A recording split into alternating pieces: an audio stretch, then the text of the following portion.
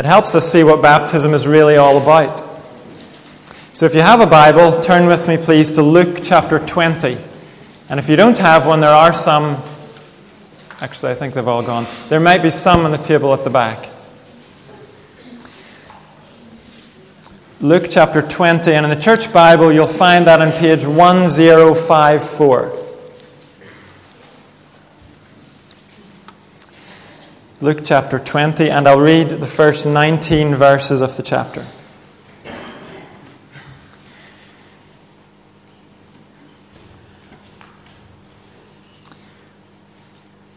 One day, as he, that's Jesus, was teaching the people in the temple courts and preaching the gospel, the chief priests and the teachers of the law, together with the elders, came up to him. "Tell us by what authority you are doing these things," they said. "Who gave you this authority?" He replied, "I will also ask you a question. Tell me, John's baptism, was it from heaven or from men?"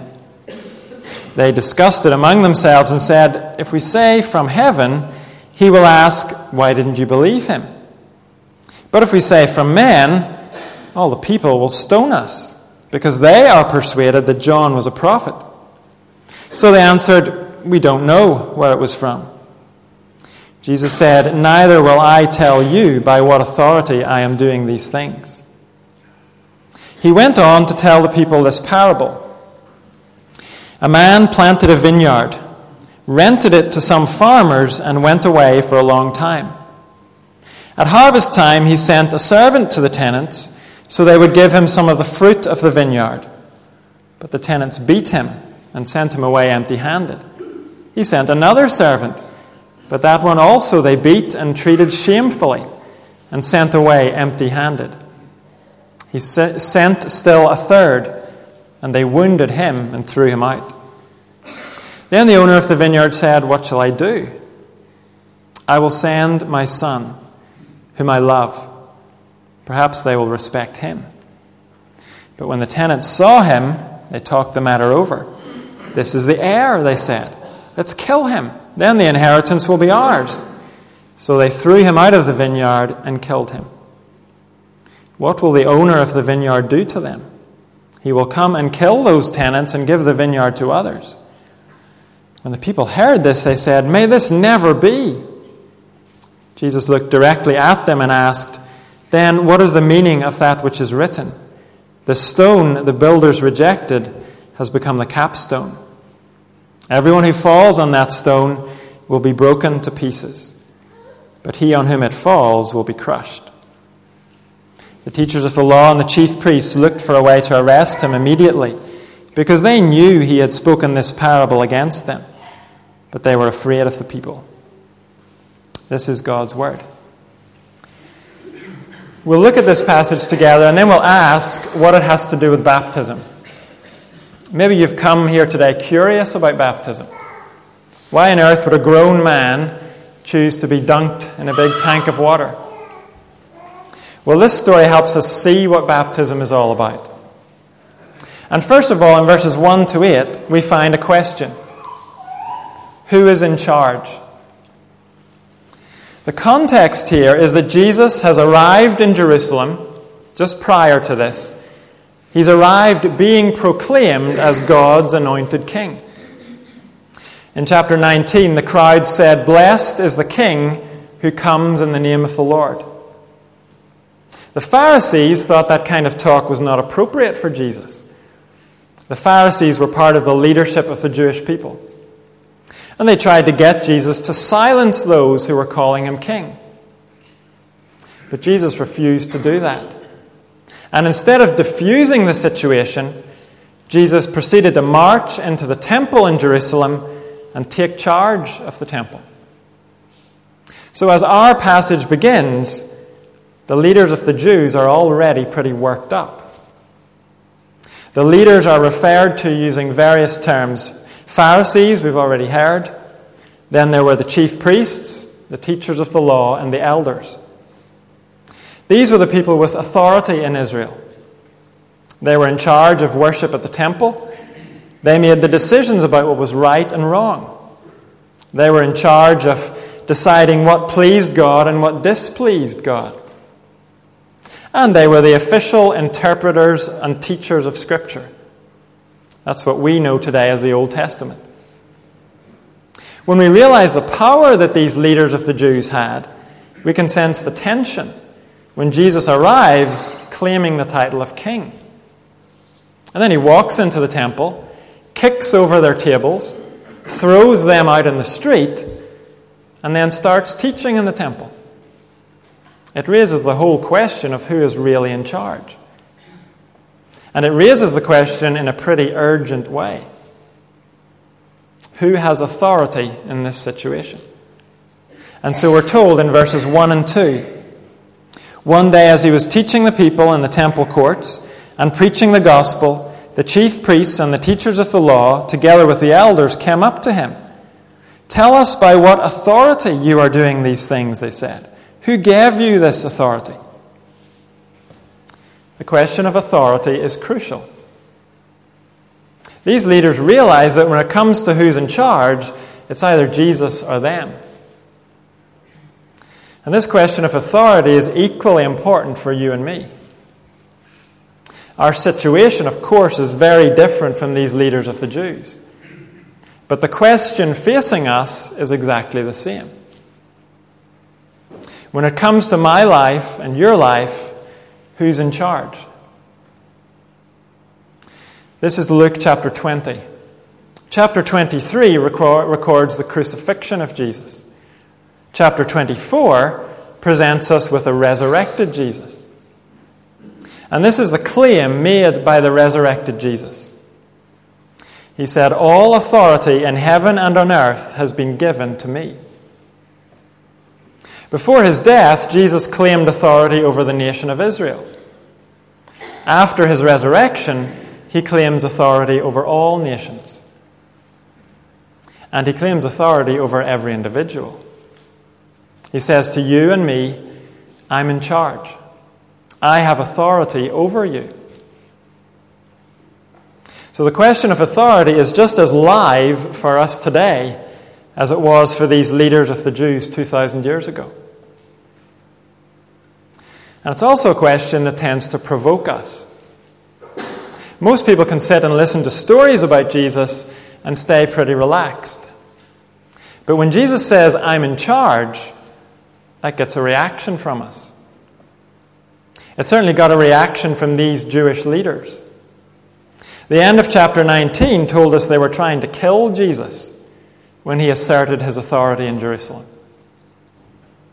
So we know that their question here is not an innocent question. It's an aggressive question. Who do you think you are? What are your credentials? You're not even a priest. You're a carpenter. What right have you to act like you own this city and this temple? Well, Jesus isn't going to get into that kind of argument. And so he responds to them, not with an answer, but with another question. Verse 3. He replied, "I will also ask you a question. Tell me, John's baptism, was it from heaven or from men?" The John here is John the Baptist. John had come preparing the way for Jesus. John's whole ministry was to show people their sin and then to point them to Jesus as God's appointed Savior from their sin. One of the things John did was baptize those who wanted to turn their back on sin. And very simply, Jesus brings John into the discussion in order to shut these leaders up. Verses 5 to 7 tell us they don't want to admit that John was God's messenger. If they did, they'd have to accept Jesus too. But they don't want to say that John was a fake, because the people were persuaded that John truly was a prophet from God. And the leaders believed the people would stone them if they denounced John. So they won't answer Jesus' question. And so he says to them in verse 8, "Neither will I tell you by what authority I am doing these things."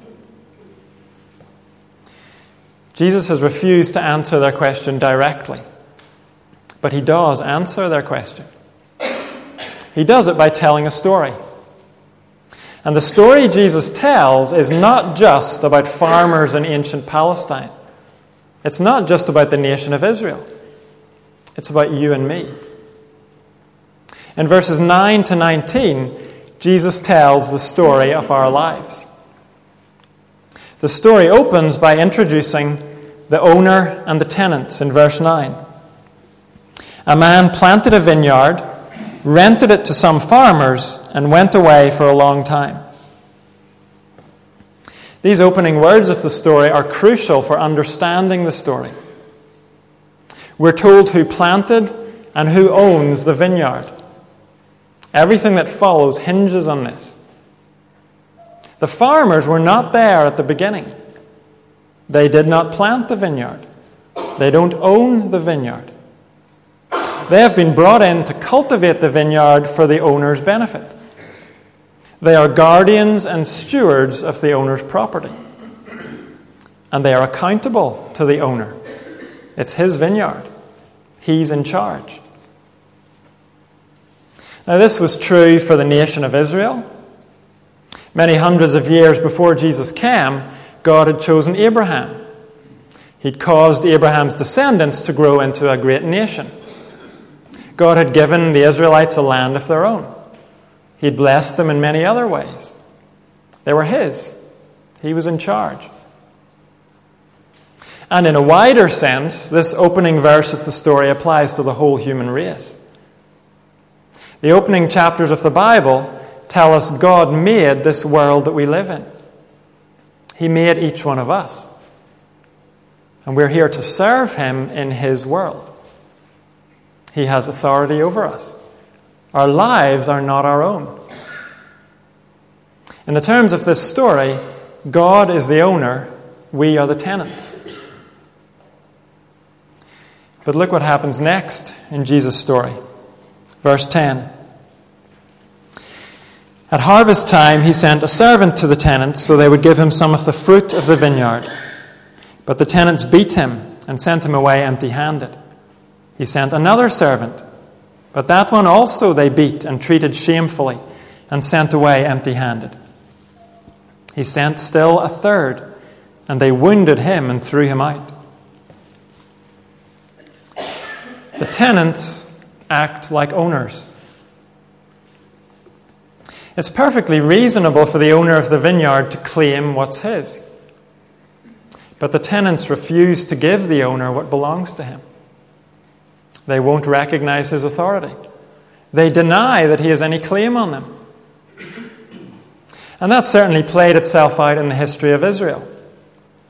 In the early days of that nation, God said to Israel, although the whole earth is mine, you will be for me a kingdom of priests and a holy nation.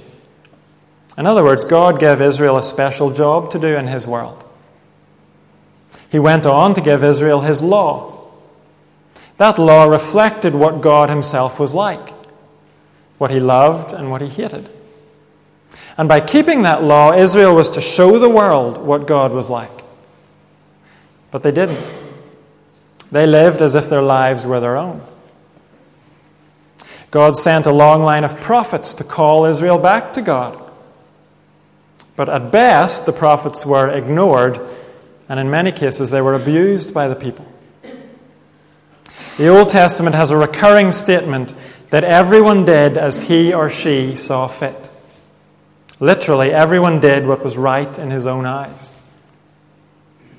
As far as Israel was concerned, what was right in God's eyes was beside the point. And what about the rest of the world? What about us? Do we live like tenants or like owners? Don't we live by the assumption that our life is our own? In terms of our time and energy, our finances, our sexual behavior? Don't we live like we are the captains of our own ship? We set our own course. We live by our own priorities. We do what is right in our own eyes. As far as many people are concerned, God is beside the point. What has he got to do with us? If we're honest, we have to admit that we live like owners, not tenants. That's certainly true of non-religious people, and in many cases it's true of religious people as well. Yes, we're happy to throw God a bone now and again. We go to church, give to charity, say a prayer. But many of us resist the idea that God is in charge of our lives. We draw the line at the notion that He has the right to tell us how to live. We live like owners, not tenants. But let's forget for a moment that this story has any application to us. Let's imagine we're watching this story unfold in front of us. The owner of the vineyard has been denied what belongs to him. His claims on his property have been rejected. He has given repeated, non-threatening opportunities for the tenants to acknowledge his authority. All of those opportunities have been rejected. What do we expect next? Surely we expect the tenants to be evicted by force. Actually, we wouldn't be surprised to see them being wiped out at this point. We certainly don't expect what actually happens. Verse 13 describes an amazing decision. Look at it again. Then the owner of the vineyard said, "What shall I do?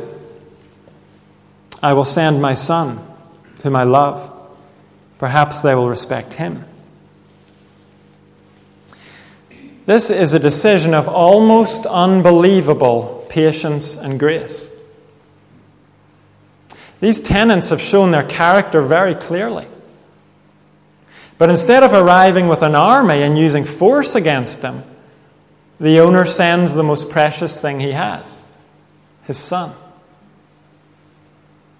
And the son walks into this hostile situation alone, unarmed. He walks into the place where previous servants have been treated shamefully and rejected and wounded. And the New Testament tells us this is exactly what God the Father did. He sent His Son, not only to a nation, but to a world that had repeatedly rejected His authority. Where we would have expected God to send a destroying army, He sent His Son. And the Son came into the most vulnerable circumstances, born as a baby in a poor family. The owner of this world sent His Son not with a destroying army, but alone and unarmed. Let's pause at this point in the story and ask why God the Father did this. Why did He send His dearly loved Son into a hostile world? And why did the Son come? The New Testament tells us it was for our salvation. Instead of pouring out punishment on us, God's Son came to take our punishment. When Jesus died on the cross, on one level, it was one more rejection of God's authority. But on another level, it was the greatest display of God's grace and mercy. Sin and evil cannot be ignored. It must be punished. Jesus Christ came alone and unarmed to take that punishment in our place. He gave up His life so we could be reconciled to the God who made us and who owns us. If we will own up to our rebellion against God, and if we will take hold of the mercy God offers us in Jesus, then the story of our lives will take a dramatic turn.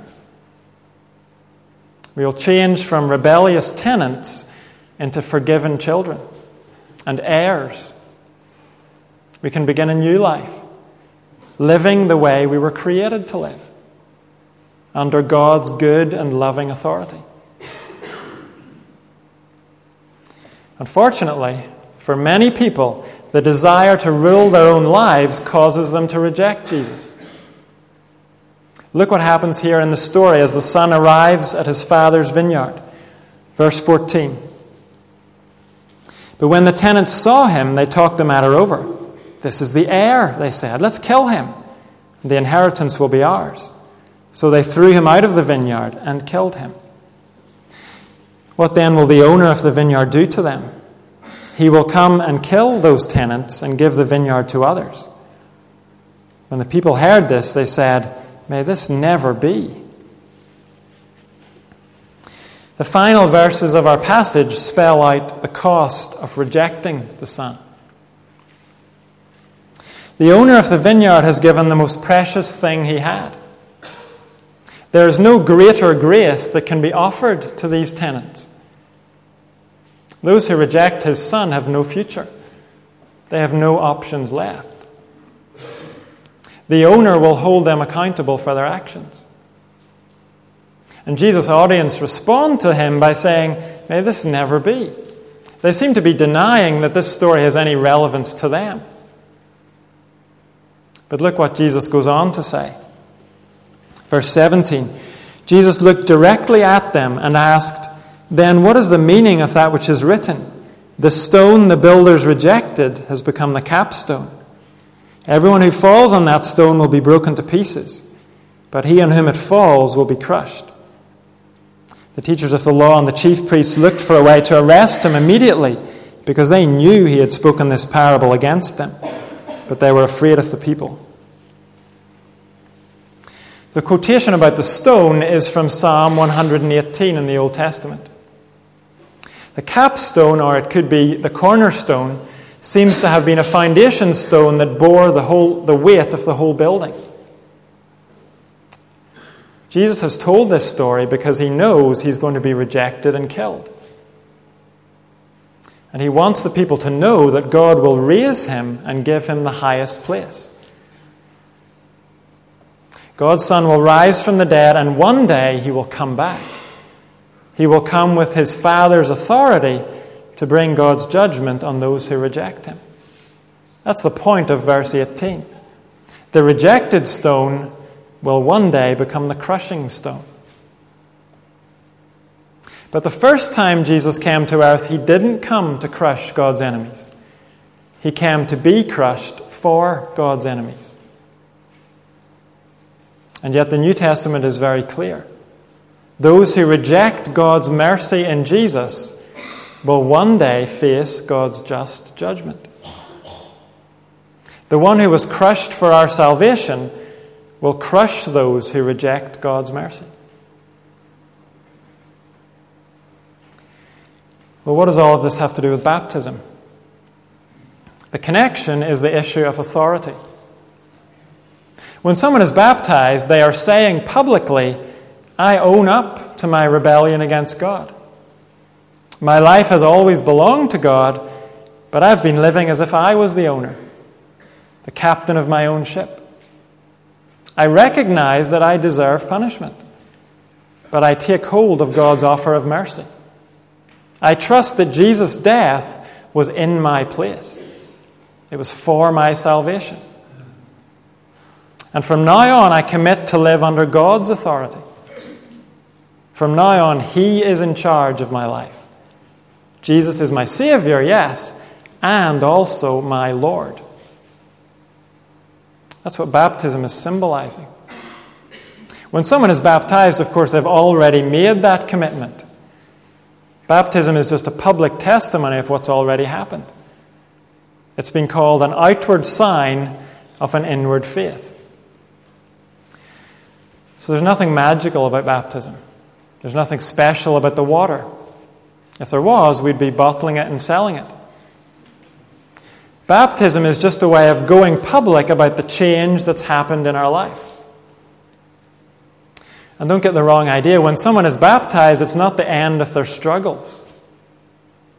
We all have this tendency in us to want to take back authority, to reassert our own control in our lives. Every Christian struggles with that in one way or another. And Adam will too. And so baptism is a way of saying, I'm committed to this new life. Stand with me. Encourage me to keep going.